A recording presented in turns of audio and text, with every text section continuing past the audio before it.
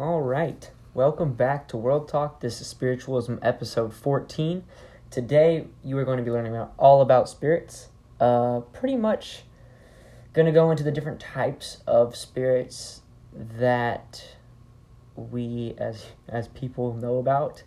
Obviously, there's like thousands of specific spirits, and I am definitely not getting into those.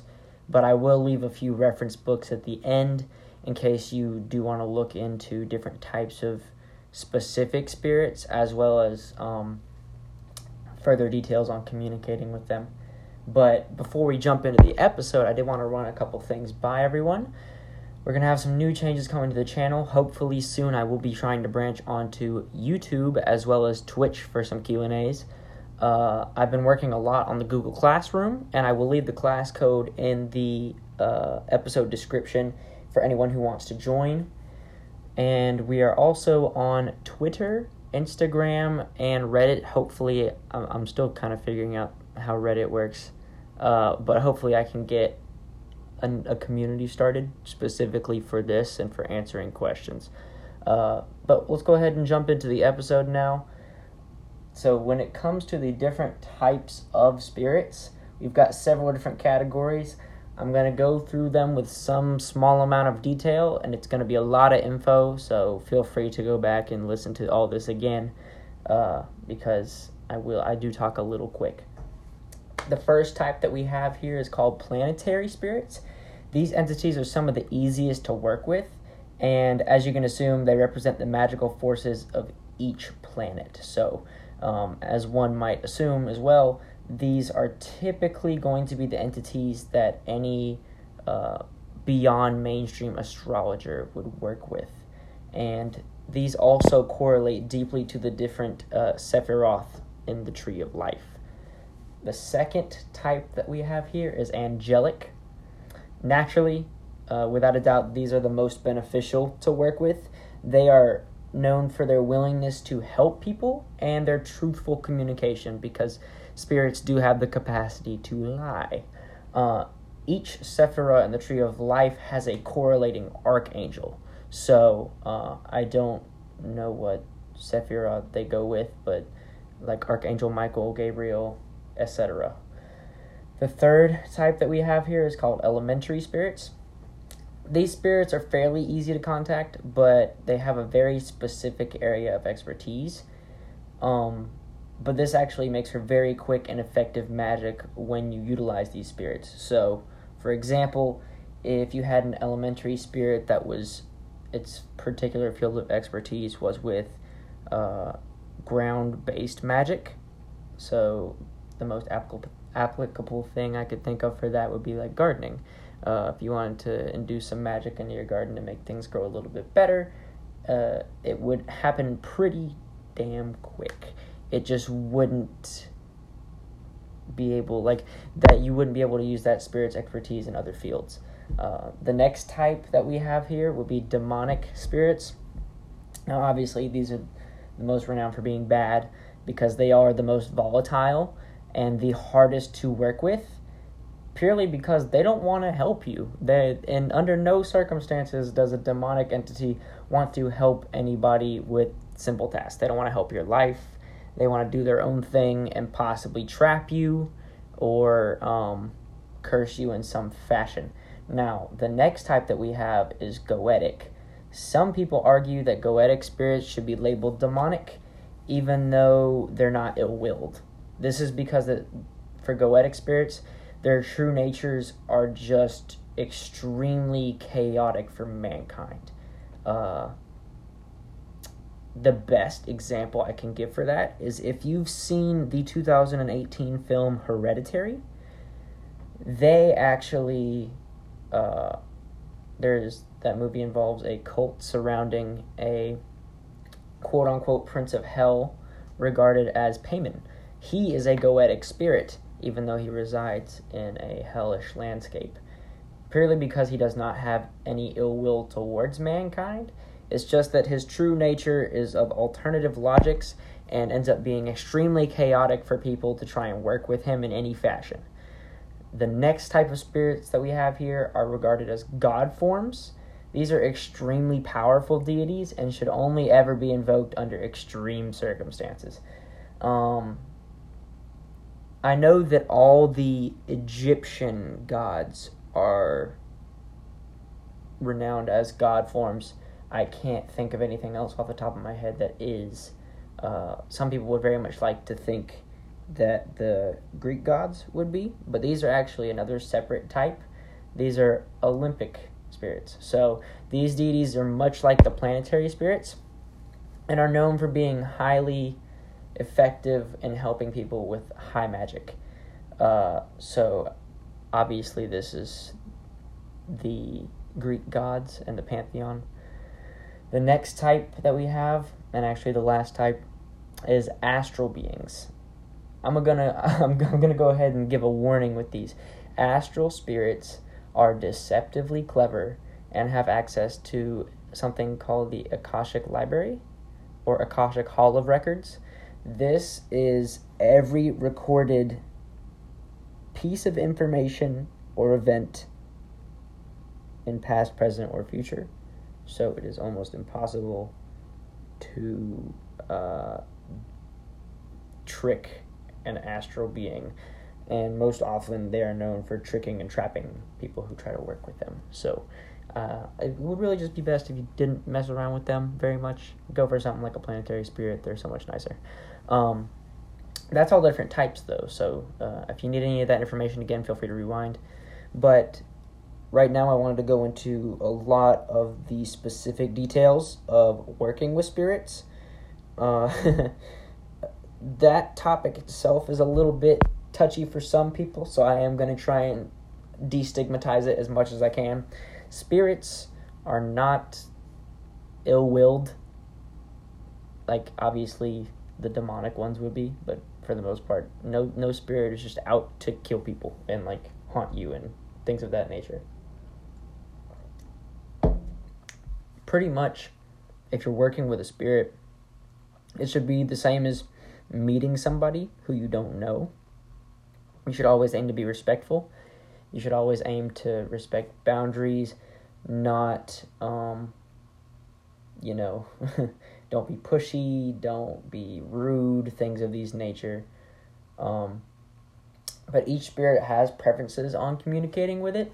So some spirits are going to prefer that you be more ceremonial with them because, spirits have egos too. Some spirits would prefer that you set up some type of altar to communicate with them, which, is fine. And things of that nature. I will admit that when you begin to work with spirits, most often you're going to form some kind of connection, so it is very good to know what the spirit prefers as to not disrespect it in the future. It is pointless to be dishonest with spirits. They can pretty much tell when you're lying. You give off a different energy when you lie. And that is the main way that spirits can understand you. Energy is their primary medium. But also one very important thing to keep in mind is that fear, just in general, attracts more negative spirits. So this is one of the reasons that you'll see places that are haunted being so troublesome over long periods of time. It's because more fear and more negative energy has come to that one location, and it begins to collect on a massive scale. So the best thing for someone practicing magic or communicating with spirits to do is to keep I'm not going to say optimistic because you should always pay attention to detail, but positive mindset when working with spirits. And spirits are a lot like people in the sense that they can make deals, play games, offer advice, and even protect you if the bond is strong enough. It's like a friend, when you have a really close friend, they might jump in front of a car to save you. Same thing can go for a spirit sometimes. Inversely, however, they can toy with you, inconvenience you, or even harm you if you piss them off enough. So again, even if you come across the fact that a spirit has wandered into your life, you should never try to be disrespectful with them or rude. It's like people. Don't be rude. understand that you shouldn't really get mad if you try to contact a spirit the first time and it doesn't get back to you. Like, you may have come at it with the wrong energy. Like, you may want to take a step back and look at how you were attempting to communicate with the spirit, but also a lot of spirits may speak through symbology or dreams. It's not just going to, like, come out at you and start talking out of the blue. But, yeah, the best thing to do is to do a little bit of study on symbology, cryptic message, dream interpretation, just to kind of get a wider grasp of whether or not the spirit is actually trying to communicate with you in its own way. And if that's the case, if that's not the case, then the spirit may simply be busy with other things. Like, same way, like, if you text your mom to get you food or something while she's busy, of course she's not going to get around to replying that instant. They're very similar to people. Like, it's crazy the similarities between most spirits and people. So if you know how to treat a person decently, do the same for a spirit. There's really not much difference. One thing to keep in mind, though, especially when you start working with a spirit more heavily, spirits are not lapdogs. Don't try to order them around when you get to the point where you're communicating with them frequently. They're powerful, Don't try to boss them around, but also be respectful. Like, if you're not going to tell your friend that you hang out with every day, like, to always do crap for you, like, and never do anything back. Like, be respectful. But apart from that, really just make sure you're not, I'm assuming that you have a good intention or a good reason for wanting to communicate with a spirit, so it's usually best never to make vague, hysterical, or any type of grandiose promises to a spirit, because they don't really forget that stuff. They will hold you to that, and if you break a promise with a spirit, particularly a powerful one, that's going to piss them off. So you should, again, be respectful, be logical, be legitimate. And, again, you're under no obligation to know every type of spirit, but I would suggest learning some that are native to whatever area you live in. So, Native American spirits are sometimes harder to learn about for anybody living in the U.S., but that does not mean that it's going to be that type of spirit. Spirits wander. I've seen people here in the U.S. have to deal with a jinn before, which, for anybody that doesn't know, that's typically a Middle Eastern spirit or a European spirit. Sometimes they can be quite troublesome. But, yeah, a couple reference books in case you're really wanting to dive into this stuff. The Encyclopedia of Spirits by Julia Illes. It is exactly what it says it is. It's an encyclopedia of pretty much every spirit. It doesn't go really in depth on specific angels.